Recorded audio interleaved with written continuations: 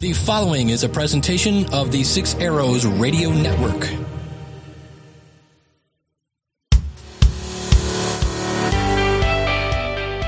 Welcome to the Modern Christian Men Podcast with your host, Cale Nelson. I love the opportunity to bring these men onto the show and share with you about where they are in life, what they're doing, their latest book, their most recent record, where they are, what is just happening, and how God is using them to complete His work for the kingdom. And sometimes it's real serious, and sometimes it's kind of overwhelming, but sometimes it can be a lot of fun. And that's what I've got for you today.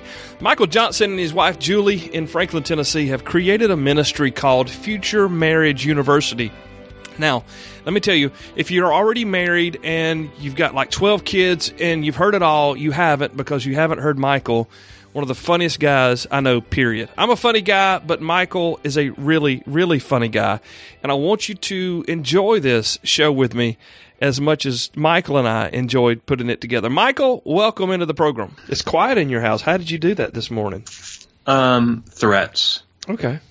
I mean, mild threats. It wasn't actually, not death threats. Right. It's kind of, I'm going to take your phone away, or... Yeah. Julie, you're not going to be able to go to the grocery store this week or something. That would be a threat to me. That would not be a threat.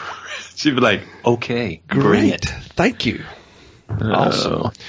Well, I'm tickled to have you. Like I said last night, I would love to just talk about where you guys are in ministry, what you're doing, and why you're doing what you're doing. Yeah. I mean, on past episodes, we've talked about porn, we've talked about race, we've talked about seeing visions of angels and demons in real life. All these, I mean, we've covered all sorts of topics. So we've talked about suicide, we've talked about PTSD and what we can do to help our returning vets. Yeah. But, I've got a feeling that we might have some younger guys listening that could benefit from something regarding talking about what happens before marriage, because we've talked a lot about marriage, but we haven't really talked a lot about what happens before. Yeah. Well, Future Marriage University is all about treating marriage as if it might possibly be as important as career, might possibly be as challenging as career, and might possibly be as rewarding. And if you can accede to those three possibilities, then it seems like it makes sense to prepare for marriage like you do a career, which would be far more intentionally than our culture, or even the church, has us do right now, far more intelligently and farther in advance, which is why this past Wednesday I was at a church talking to middle school and high school students about purpose-driven dating. And because we're trying to get that early, so that really our big holy audacious goal. Oh, I slay me! I said that. I like it. But our big holy, and I didn't even make that up. I can't remember what cheesy blog I read that on. But our big goal is to change the mind of the culture about the biblical meaning, purpose, and significance of marriage. So that said, premarital counseling is awesome. That's great. That's not what we do. Couples counseling or that's great, but that's not what we do. We want to get to people before they're dating and help cast a vision for where they would actually want their dating life to head, and then kind of provide roadmaps and instructions on how to get there. When I was a kid, I would sometimes lay in bed at night and see, I wonder who I'll marry. I wonder if it'll be, this little girlfriend I've got here in first grade or something. And you started in first grade? Yeah, I was. Man, you were ahead of me. I thought I was early in third grade. Yeah, first grade, man. But I guess we could talk about that. I grew up in public schools, so it was. So who's your girlfriend now? Every time you come home or you see somebody else, his little girlfriend's Jennifer or something, and it was kind of like a status thing among parents, which I've noticed now that I've got children who don't have girlfriends and boyfriends, but have nieces and nephews who are involved in this stuff. So it was always kind of like, I wonder who it's going to be, or, God, can you give me a little hint on who it's going to be, who she's going to be, and stuff like that. And I'm really glad he never did, because my wife was someone I didn't even know till about 5 years before we ever even got together to date. But we didn't do things, anything like FMU teaches us to do. But at the same time, this was back in the 90s, so we were dating, and we actually talked to each other on the telephone a lot. Yeah. And we saw each other in person a lot. Yeah. And we built a friendship and a relationship, and we're about, as of this recording, we're about 12 days away from 20 years of marriage, so that's exciting. But it took us a long time. It took us a long time to like each other after being married, probably because we didn't do it right to start with, and that's kind of one of the focuses you guys have. I mean, you're trying to teach kids, and I'm going to call them kids because you're in junior high school, so they're still kids. You're trying to teach them how to be prepared for this next level of living. Yeah. That's kind of absolutely. a big task, man. What in the world possessed you and Julie to go down this road? Well, that would be my mom. Christmas of junior year in college, my mom gave me a marriage book. I thought it was the lamest Christmas present I could have ever imagined getting. I wasn't dating anybody seriously at the time, and I got a marriage book. Whatever. But I read it at Christmas break, and what I realize in retrospect is that my mom gave me this amazing gift of reading a marriage book when I didn't have a relationship to defend, i.e., reading everything in the book in light of how can I make this support what I'm already doing. Right. And I didn't have love chemicals flooding my brain, inhibiting clear thinking. So as it turns out, Julie and I started dating within 30 days of me having finished that book. But when I read the book, clear head, clear mind, no agenda. And so we immediately began, because Julie and I had been friends for 2.5 years already. So we knew we weren't dating just so maybe we could like kiss or something. I mean, we were thinking maybe this is the thing. And so we immediately started applying those principles. And after 10 years of marriage, I sensed the Lord asking me to go back and reread that book and figure out how to trick other people into doing what my mom tricked me into doing. And we wound up initially with a living room full of single women in their 30s. Now, back in college, me and my roommates would try really hard to figure out how to fill our living room with single women, but after 10 years of marriage, I'm not looking to do a women's Bible study with my wife. But all of that to say, doing those classes, and we had a guys group next, and then we had a couple more ladies groups, another guys group, but we realized that we call it I'm having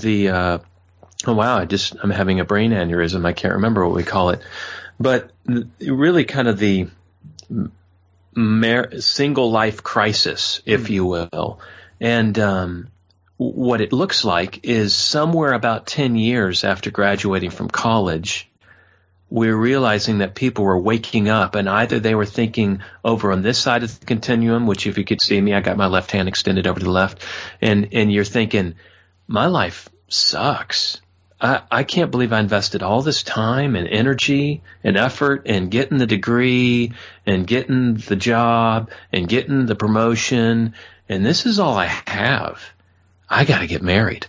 Or they're over here on this far side of the continuum. Now my right hand is extended to the right, and they're like, my life rocks. I've accomplished a lot of my career goals. I think I'm ready to settle down, complete the package, and get married. Either way, wherever that single is, either extreme or anywhere in between, they have spent the last 10 years of their life almost entirely focused on their career, which in most instances, not all, but most, even with ministry people, is another way of saying almost entirely focused on themselves.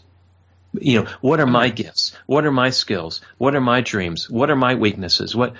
And so then, even if they get on eHarmony and find someone they're matched up with in 29 different areas of compatibility, to which I say, if you find that person, number one, congratulations, and number two, It's the 30th area that's going to kill you. But they have such high expectations, and it's been so long, and they have such a higher level of desperation and intensity. It's a train wreck.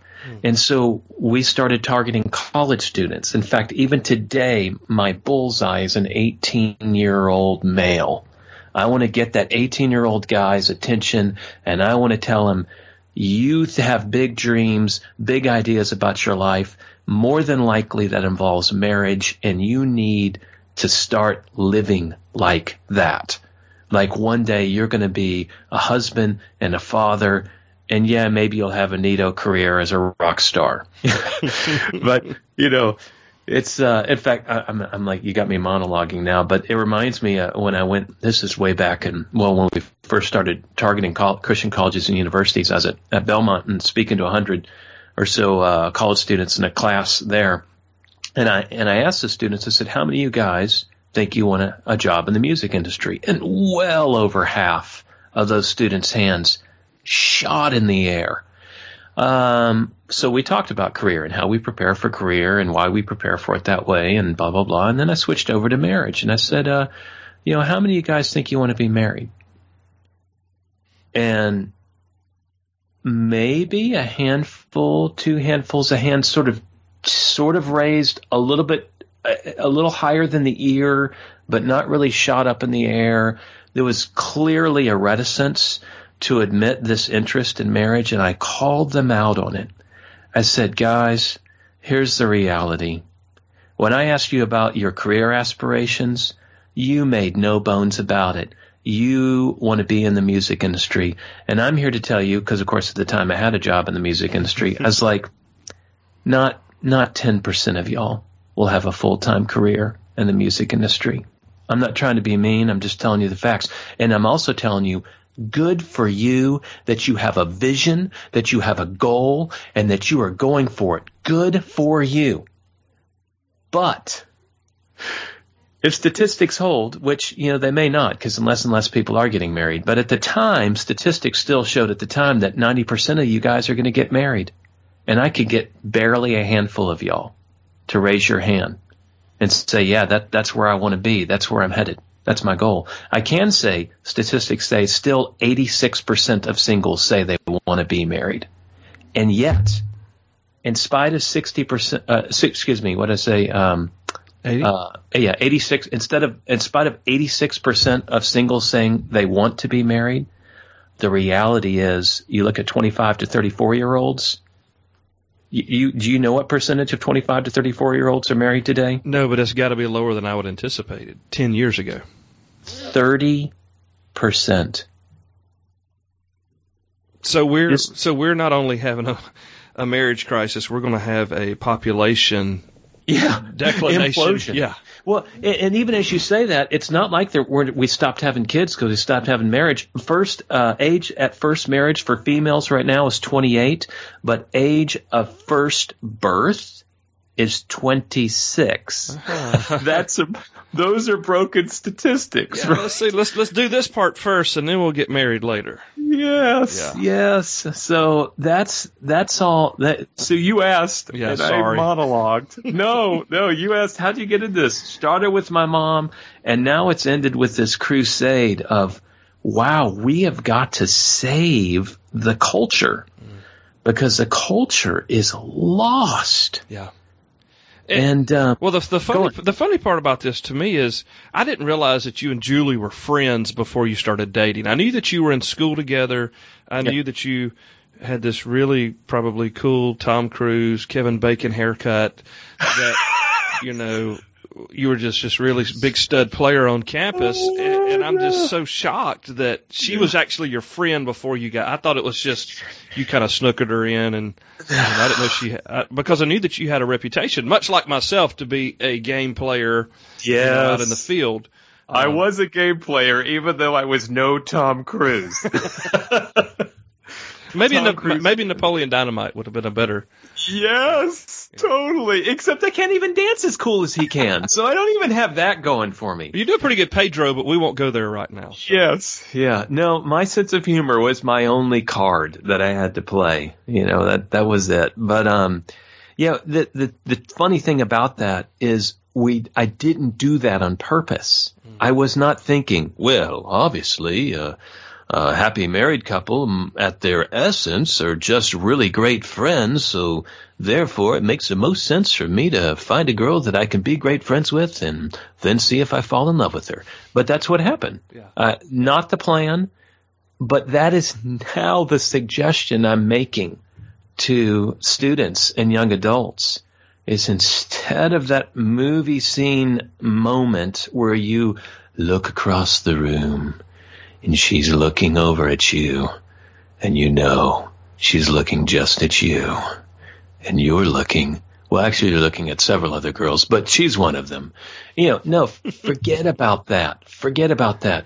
Find a girl that you like in student ministry, in your young adult class, whatever. Get to know her. Find out what makes her tick. Find out what you have compatible, what you don't. Find out whether she goes to church. I love that. Is she a believer? Well, she goes to church. What? That's not what I asked. I asked, is she like a follower of Jesus? Well, she goes to church on Easter and Christmas. Yeah. And so, and then see if maybe instead of falling in love, you do what Julie and I did and you grow in love. So, yeah, that is definitely a paradigm we would love to see embraced.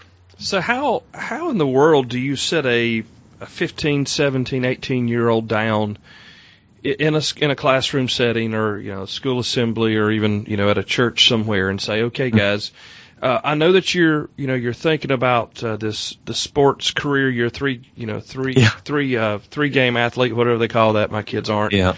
You're really good at band, and you really play the clarinet well, or you march the cymbals really great, and you're trying to get a scholarship. So, and you want to be a child psychologist or whatever when you grow up. But how do you talk to these kids? And because I remember the frame of mind I was in when I was 17, 18, 20. How do you talk to them and say, yeah, okay, so your parents are pushing you to go to college. Your youth pastor is trying to get you to grow up and be a youth pastor. But in the midst of all this, you've got a little girlfriend that she's great except 1 week out of the month, and then she drives you crazy. But how do you think about all this stuff and start putting this into kids, man? Because, whoa, I'm 45, 20 years married, got 5 kids, and I'm not really having these conversations. Well, I kind of do. But not necessarily like you're describing. So tell me, how do you get kids to the point where they'll listen to you talk about this and not just check out and be insta-facing or whatever they do? Yeah, well, one thing a suggestion I make to parents in doing that with their own students, their own kids, is tell them about your stories. And I know, I feel like what mostly happens is the parents have this intense belief that they have to have the sex talk, and that's like it's all about sex and it's just a talk. Right. And really, what I encourage parents to do is have the relationship discussion, that happens as you live life over time. So instead of starting to talk about sex, just, your dating life. Again, that's not the window to every kid's heart, but I mean, most kids want to hear stories. Yeah. They love hearing fun. One of the first stories I shared with this church group down in Spring Hill, Tennessee, Wellspring Christian Church, shout out to them, is the story where I tried to do this double date thing with this friend of mine that was interested in this other girl, and so I tried to get this other girl's friend to go out with me as a double date, and it blew up in my face, and I even tell it with a little PowerPoint diagram. I mean, we've got boxes and arrows, and and they love it. Right. And then they can see this guy can relate. I can listen to what he has to say because he can confess to being as stupid as I can't confess to being right now. Right. That's awesome. So I really feel like that's a huge thing, is being able to relate to them with just, okay, here's some of the mistakes I made. And again, we didn't talk about sex the first day. I mean, we're just talking about dating and relationship.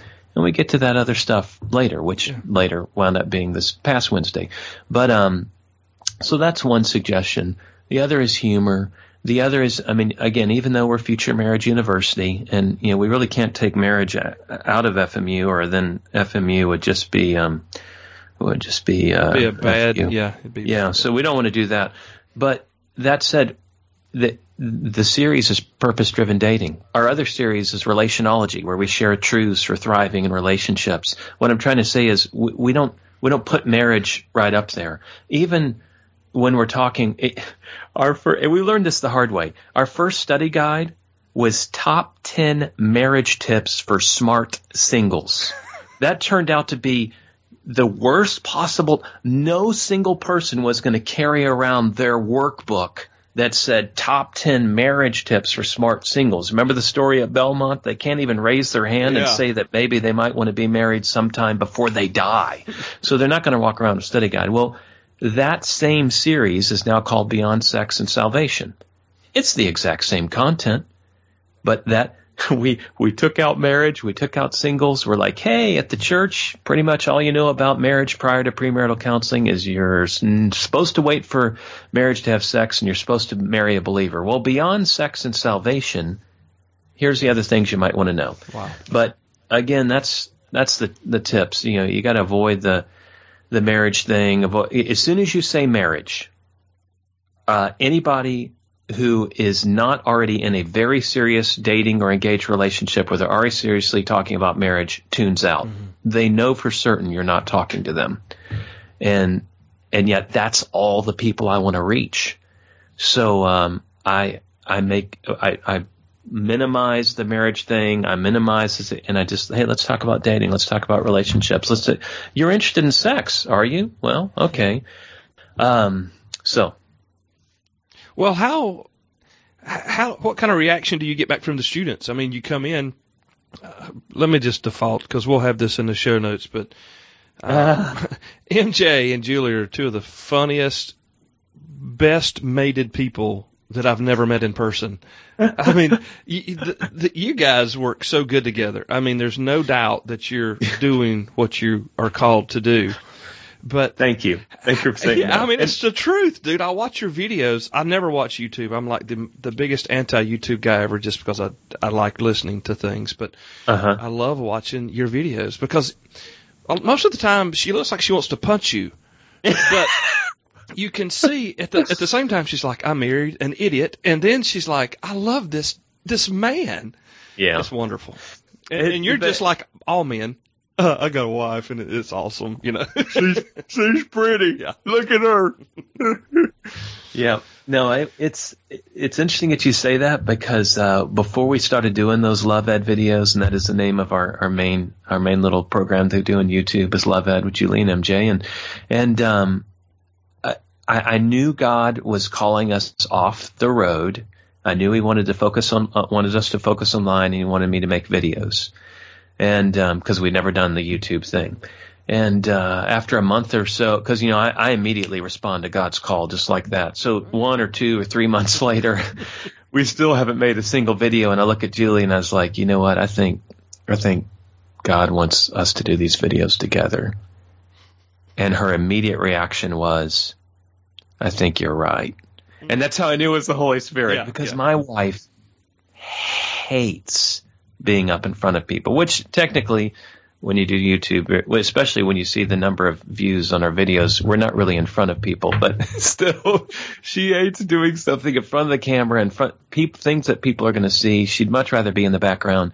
And yet I told her, I think probably again, even before we'd done the first video yet, maybe we'd finally bought the camera. And I was like, I think the reason we're supposed to do these together is not because I can't already convey the same truth in our Date Night Advice blog, or that I couldn't convey these same truths in videos by myself. I think God wants us to do these videos together because the people that we're trying to see something that they want. I said that to a married friend of mine who's not in a great marriage relationship, and he started to tear up and he said, yeah, I wish my wife looked at me the way your wife looks at you. Wow. And I say that, well, it sounds like I'm bragging. Maybe I am. But I say that because the guy that said that to me I am not better than him. Right. I am not more suited for marriage than him. I wasn't really necessarily better prepared than him. There's not, me and him are fellow brothers in Christ. We have just as much stupid stuff, just as much challenges, just as much stubbornness, and yet I'm in this marriage relationship where I'm thriving, and he's in a marriage relationship where he's barely surviving.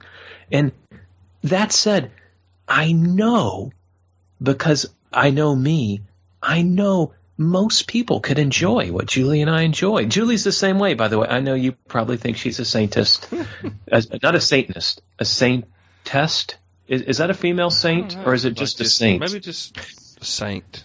An angel. Anyway. Yes, with but extra no, wings. she has all her own issues and stuff like that, and yet we truly do. It is not just an act on a show. We just enjoy a really great relationship, even though we go at it just like you do with your wife, even though I storm off sometimes, I lose my temper, whatever. But overall, we thrive. Mm-hmm. And because I know we can do it, I know almost anyone can do this. And the more advanced preparation, better chances. And looking at the church, looking at the divorce rate in the church, early on you said it's not premarital counseling, it's not any of that stuff. Because for me, I came up in a family, I can't find divorce in my background. My wife came from a very divorce-ridden family. Mm-hmm. And we've got a story we'll share later, I'm sure, one of these days here about that. But all I knew about marriage was you did it once and you stayed there. Her view of marriage was, well, maybe, there's alternatives. We'll see what happens, kind of a deal. Mm-hmm. But there was we had maybe 3 meetings with our pastor. And 3. Yeah. Why would you need more? Yeah, you're going to get married, and she's a believer, and we're going to have sex, like you said. So, But looking at the big picture, for years, I spent all those years in school preparing for tomorrow. I was involved. I had jobs throughout that time where I was learning to work and, be a part of something bigger and different than just my household. And, my dad had aspirations for me. My grandfathers had aspirations for me. I was, no pressure. Yeah, no pressure at all. But nothing was talking about marriage except my mom had one she picked out she liked, and my dad liked that one plus another one. But beyond that, and neither one, by the way, I married. Yeah, I married the one they didn't like.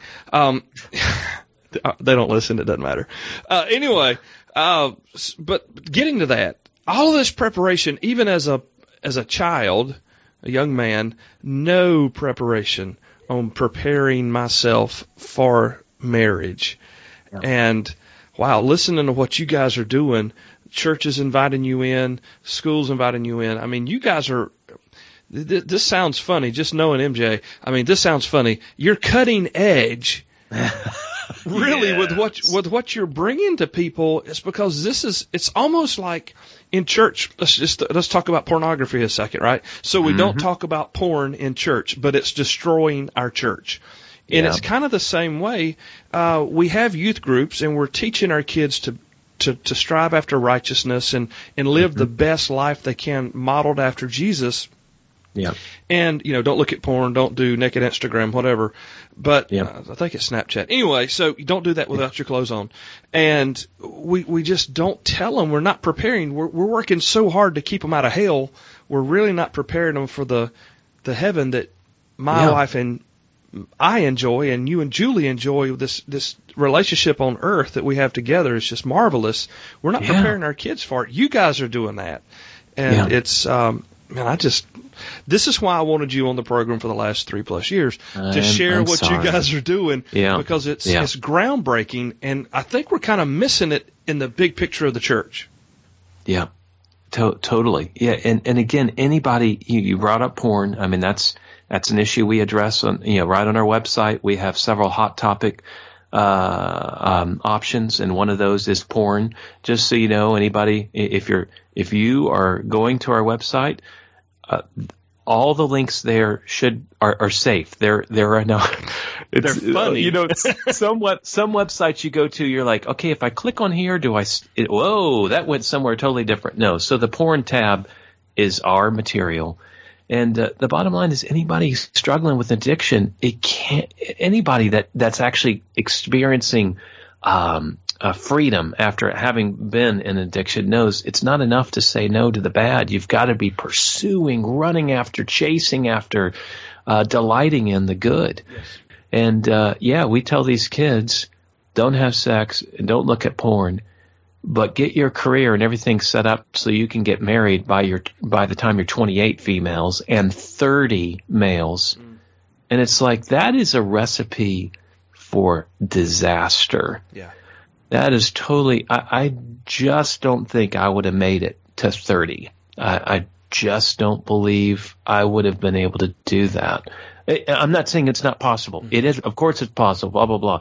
But I don't think that's what God is asking us to do.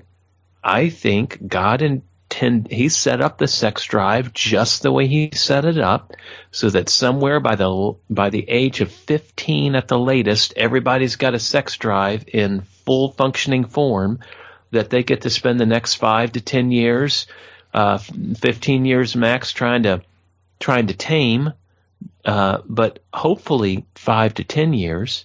And then after they've learned in singleness how to maintain their own body in sanctification and honor, like 1 Thessalonians 4 does, then they get to continue to learn how to do that in monogamy.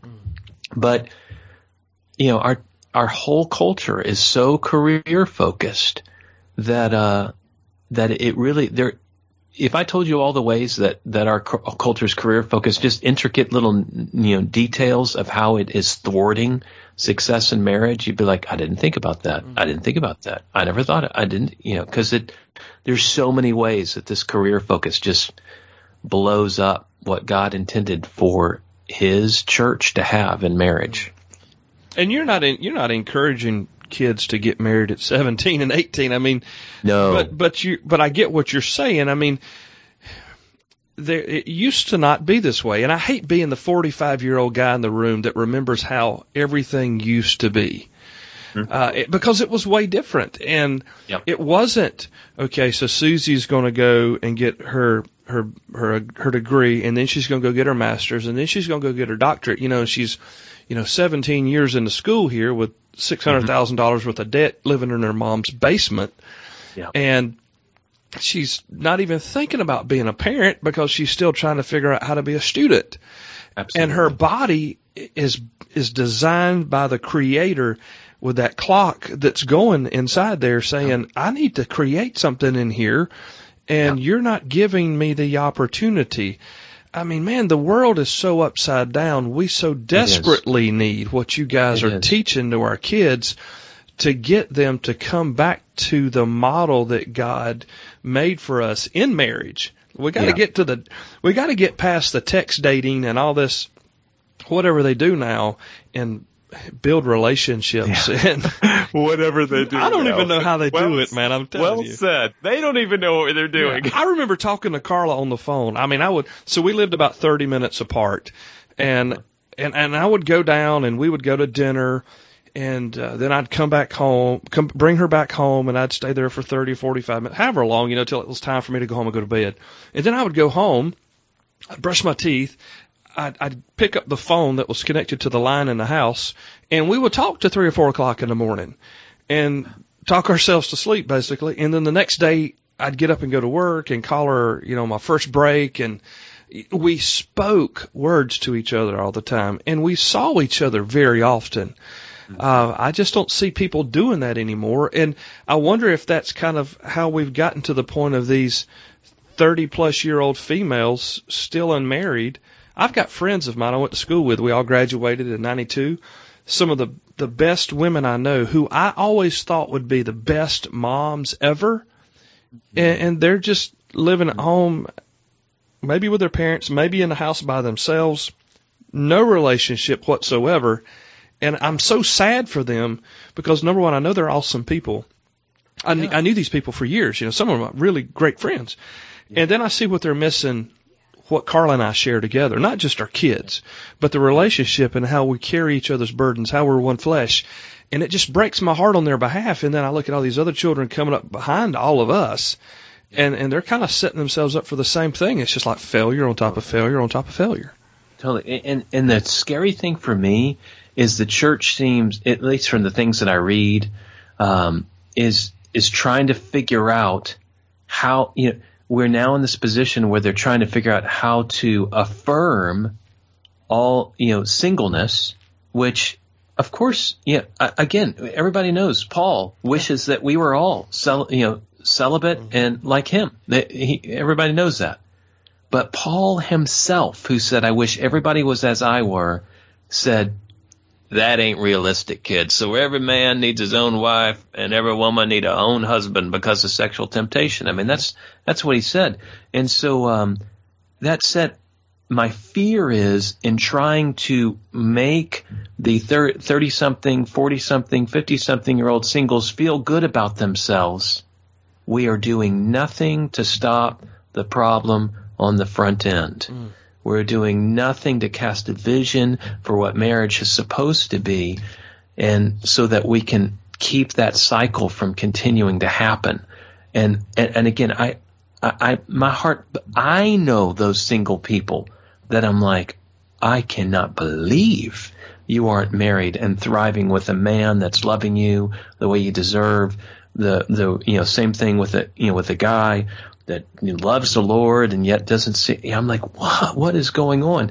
But we're called to try to stop the tide up front early on.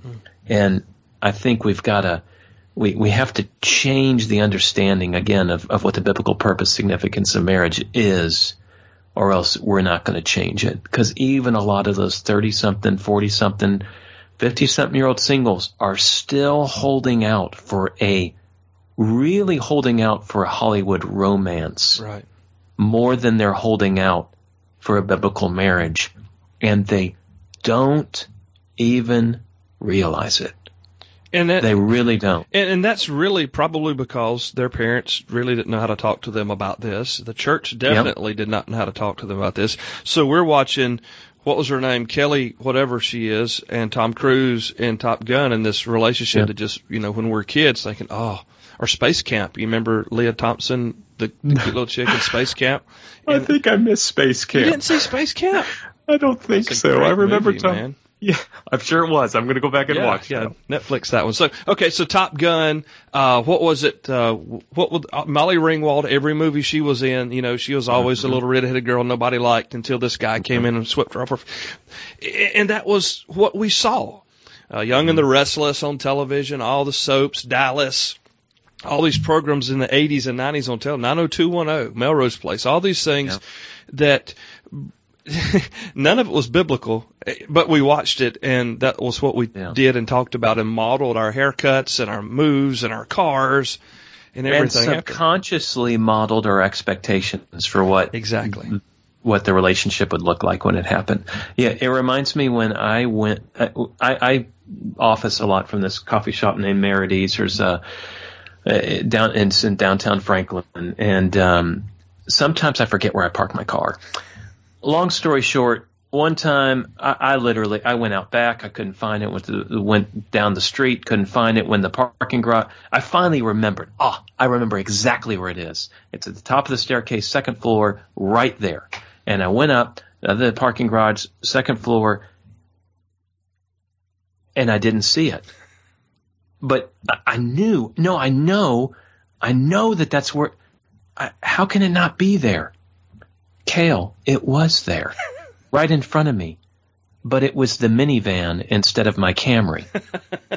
So I had forgotten I'd driven the Sienna that day, and so I am staring right at my Sienna with the 3 dents that my daughter Claire, who remained nameless, put in it. Okay, she only put 2 of them. But I'm staring right at my own car, but I don't recognize it because I'm looking for the other car in my mind.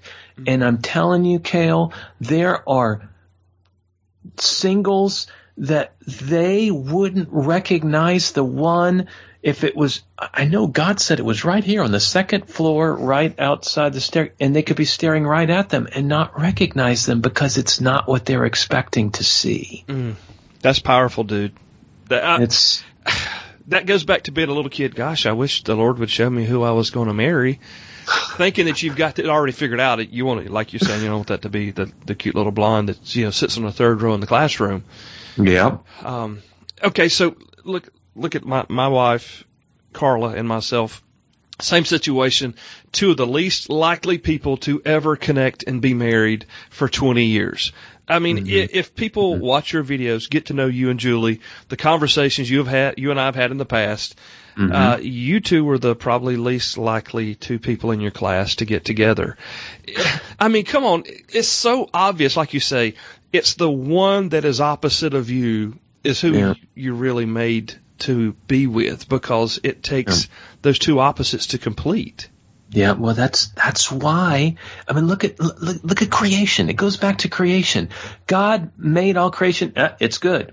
It's good. It's good. It's good. It's not good. What? Stop the presses. It's not good for man to be alone. I need to make a helper suitable for him, and he made woman just the very gender, even though, of course, we're trying to erase all that today in our contemporary culture. A guy by the name of Joe Malone wrote a book. He's a friend of mine. It's called, in fact, you might want to have him on the show sometime for real. It's called Battle of the Sexes. And even though he's a believer, he's also was a researcher and a college professor. And so he, using an evolutionary, which I don't even believe in evolution, but an evolutionary scientific framework, shows how monogamy is the best way for our species to continue. In fact, it's the only reason our species has continued thus far.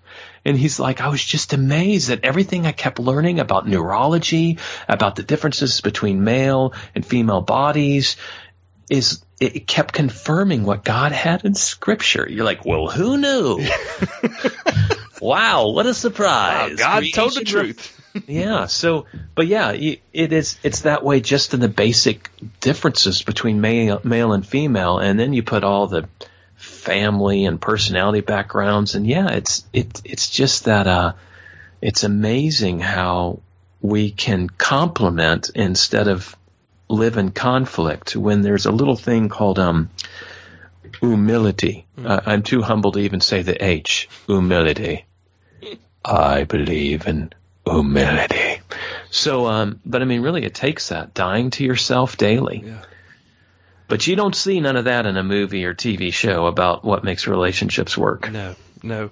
Well, how do we, as whether we're listening and we're 18 like I used to be, or now we're 45 with 5 kids and 20 years under our belts, how do we most best address this? I know we need to start at home with it. Then how can we help our local church body address this? We have tons of resources on our website, and you know tons. I mean, we have almost 170 Love Ed videos. Most of them are arranged in playlists. I do that, number one, because you never know what YouTube will suggest you watch next after you watch one of our videos. So we put them in playlists. So I'm going to tell you what you're going to watch next. But number two is so that you can have a little concise package that you could watch a video together, separately, come together and have a discussion. You could do that at home. You could do that in your student ministry. And I mean, we have playlists that deal with dating, hot topics, handled with care, purpose-driven dating, dating 101. We do that with sex, from premarital sex in the Scriptures, top 10 benefits of saving sex for marriage. And we do that with just relationships, relationology. And, so you can, that's one thing. We also have it's a digital study guide series now, the Beyond Sex and Salvation curriculum. Unfortunately, we don't really have the relationology and purpose-driven dating, curriculums in a packaged form like that yet. I mean, it really is just still Julie and me and a couple other board members that are, busy themselves. So we don't have the resources aren't out there like we want yet, but they will be. Also figuring out how, whenever the pastor knows he's going to do a relationship talk or marriage talk, they can learn pointers from our website as far as how to present that in a way that young adults and college students can be included. My highest suggestion is to make it clear that's who you want there, that you want people that aren't in relationship there yet. I've even, when I've spoken at college campuses and done like a chapel talk that everybody's required to come to, but then I want them to come to an afternoon session or an evening session that they aren't. I put up a big picture of a cute little couple, and then I put a big circle and a slash through them. And I'm like, hey, what we're talking about tonight we're not talking to couples. We're trying to talk to people that want to be a couple, a healthy couple in the future. And you might not be surprised to know that couples still wind up coming to that afternoon session or that evening session because, all they did is they saw the cute couple. Mm-hmm. They didn't even see the circle with the slash through it. But the good part is the totally unattached person got a direct invitation from me saying, please come to this. I think this is something that eventually we are looking to recruit what we call real rock stars, couples who've been married 30 plus years that are in churches all across America. And they might already be doing their own little marriage ministry with pre-marriage couples or married couples or whatever like that. Or, they might be doing triage with people that want a divorce. Mm-hmm. We want to recruit couples like that to take kids through Relationology series right there in their own church, to take kids through a Purpose-Driven Dating series. Again, right now we just really have the Beyond Sex and Salvation series that's up there for that. And that's really more of an older, college, young adult market than it is high school, but it's there. Right. And you can do that in your own living room with just like Julie and I, inviting all the single people we knew in the Franklin area, and I wound up with a living room full of single women. Well, okay, let's, go for it. Right. How did that work out, by the way? What were the results now? That's been a couple of years ago. Oh, that was 2003. Wow, We've been doing more this than for a couple of years ago. Yeah, that was a long time. And I'll tell you, it was so clear that was of the Lord. I think it was like the second class or third class, and we were asking for like we were talking about certain relational problems and stuff, like with being honest and stuff like that, and I had questions that I asked them. So when has dishonesty ruined a relationship? And I fully expected ahead of time, these women are going to be tearing into their exes. This is not going to be pretty, but whatever. Cale, those ladies were like, well, I was in this relationship with this guy and I just couldn't be honest about this. I mean, they started, I mean, even though there's a guy in the room, I guess I'm a safe guy. I'm married with my wife sitting right next to me, and they opened up on a level that I knew they never would have with a bunch of single guys in the room. Right. And vice versa, when we did our first guys group, it was they could be so caustic, like and so in your face. So one guy says his opinion about one question, the other guy says, well, that's stupid, I think it's this way. And we realize, this really wouldn't work. So we do encourage the Beyond Sex and Salvation groups to be one gender, just because they really are a deeper level of self-revelation, right, of, really, growing again, because part of our dealio is what happens with marriage is for a lot of people, it's their first foray into a truly, into an attempt at relational intimacy. Mm. And because of that, that's what makes it not work. Yeah. And so, our Beyond Sex and Salvation groups, which they weren't called that back then, but they are an attempt to learn to grow in that relational intimacy ahead of time. Even our Purpose-Driven Dating and Relationology classes that we've been doing out of our home, that aren't always same gender, even there, they're learning how to share who they really are in a way that's appropriate and yet, good for the soul. So this is like an outlet for people who are single, and they're caught up in the socials of today, which everybody knows is fake, but everybody still lives in there.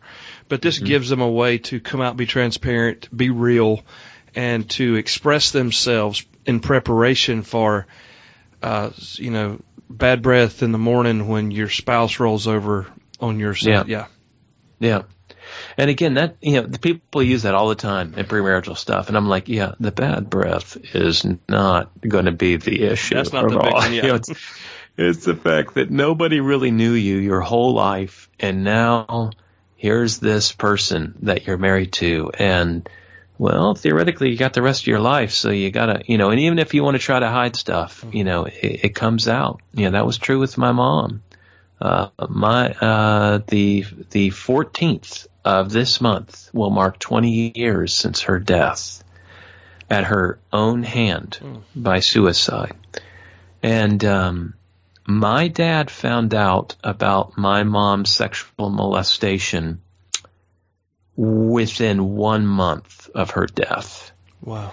So I sometimes tell that to the students in our high school students in our class, because the classes we have in our home are just high school students, not middle school students. And I tell them, I know you think you got these hurts, and I know you think you've done a great job of moving on without dealing with it. I get it. My mom did too. She wound up getting a great college life, great college degree, great husband, namely my dad.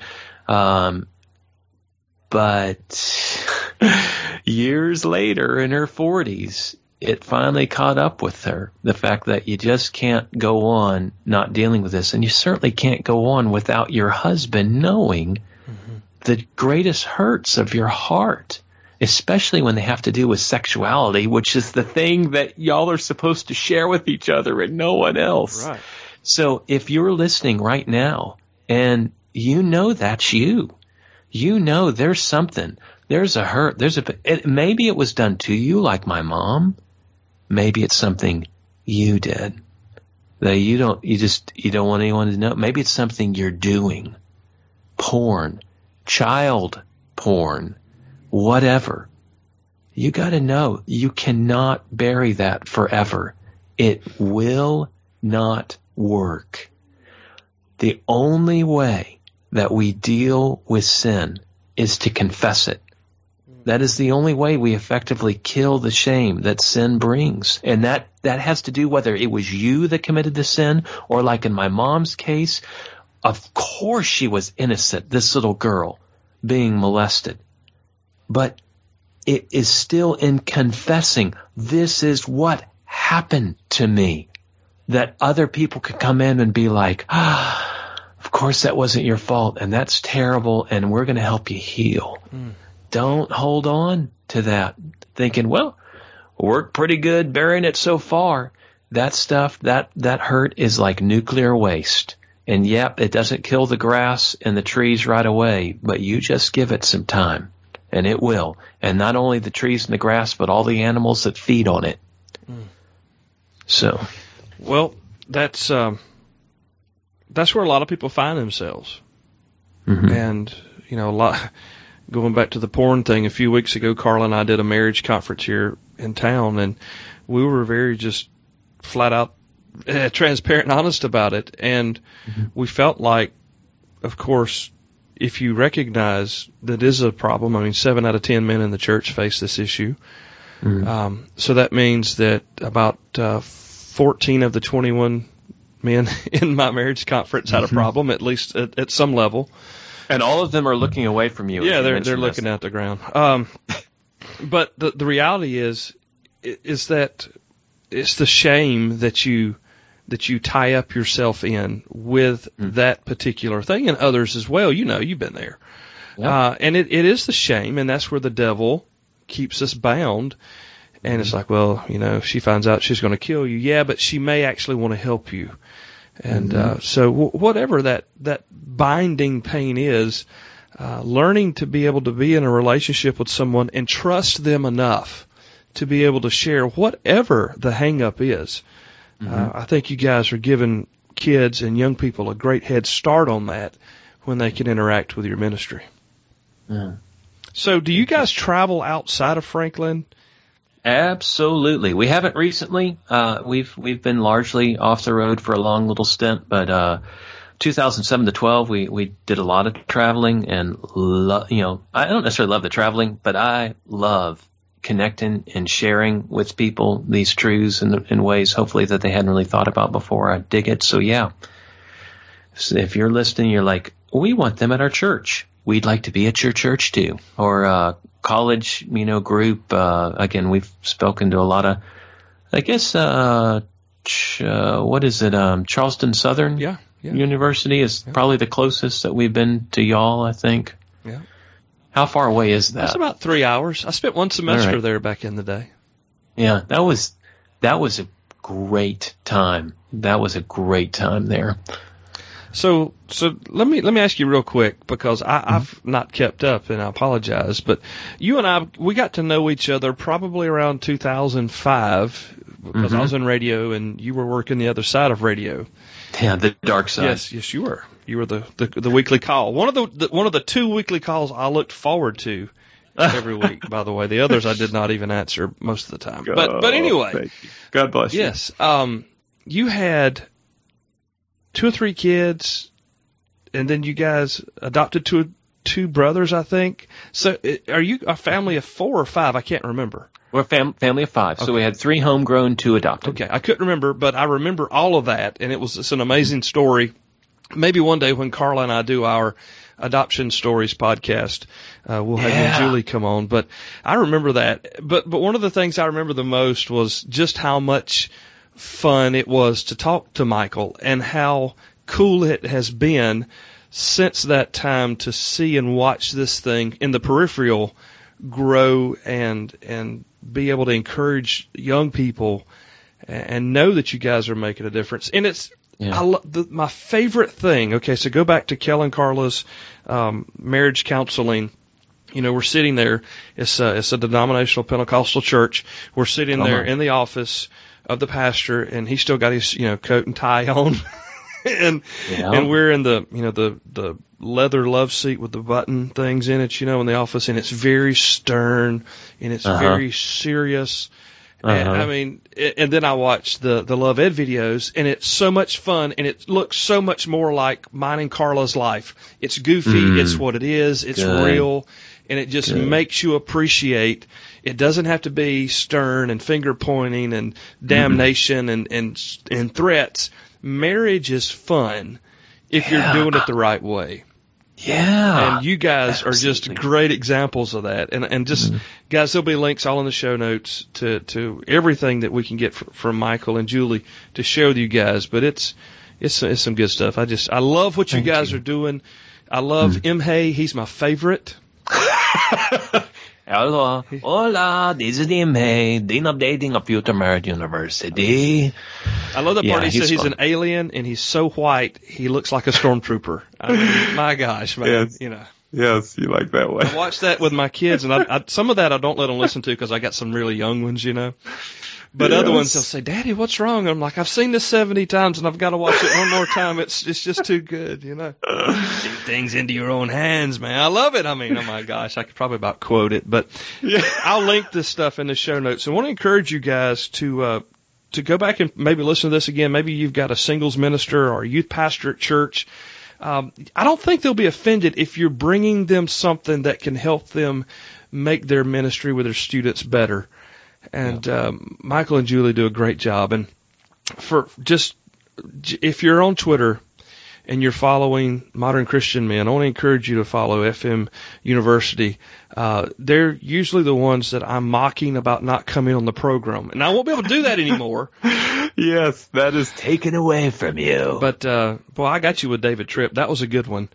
And, so I finally, I called me out. Yeah. And as we close, the funny thing about having Michael on the program is it was my intention to have him as my very first episode. And I'm just now 3 seasons, 35 plus shows, gotten them on here. So, bro, I really appreciate you coming. Thank you. Thank you for having me. I have missed talking to you. We need to figure out a way to have an excuse to talk more often, because that was some of the best time of my life. The radio gig, the time catching up and talking music and family and adoption and love and trying to figure all this stuff out. And man, we really appreciate you being here, dude.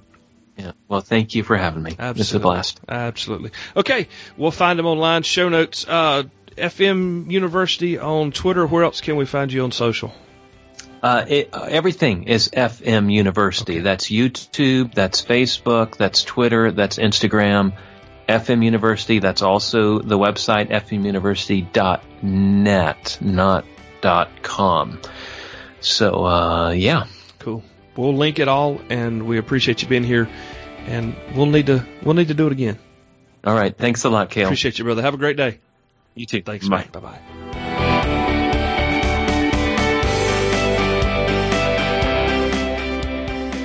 Hey, thanks again for listening. Thank you, Michael Johnson. You're awesome. It only took you 36 months to say yes. Thank goodness Julie didn't wait that long. Anyway, I'll be back next time. I got a lot of great stuff in the pipe, so tune back in. And remember, if you get a chance, we give it a review to the program. It kind of helps get the word out there. And share it with someone, which is even more important, most especially your youth or singles minister at church. God bless you guys. Thank you so much for listening. We'll catch you next time.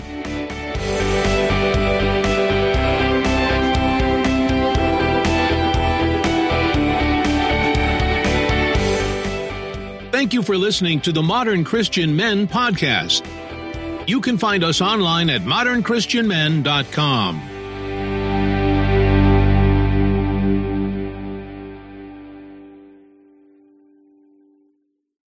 Good morning, Michael Johnson. Hey, I hear your voice. Hang on, I'll turn my camera on. Oh, are we doing cameraless? We can. I normally do. Do you want to see me? I have all my clothes on.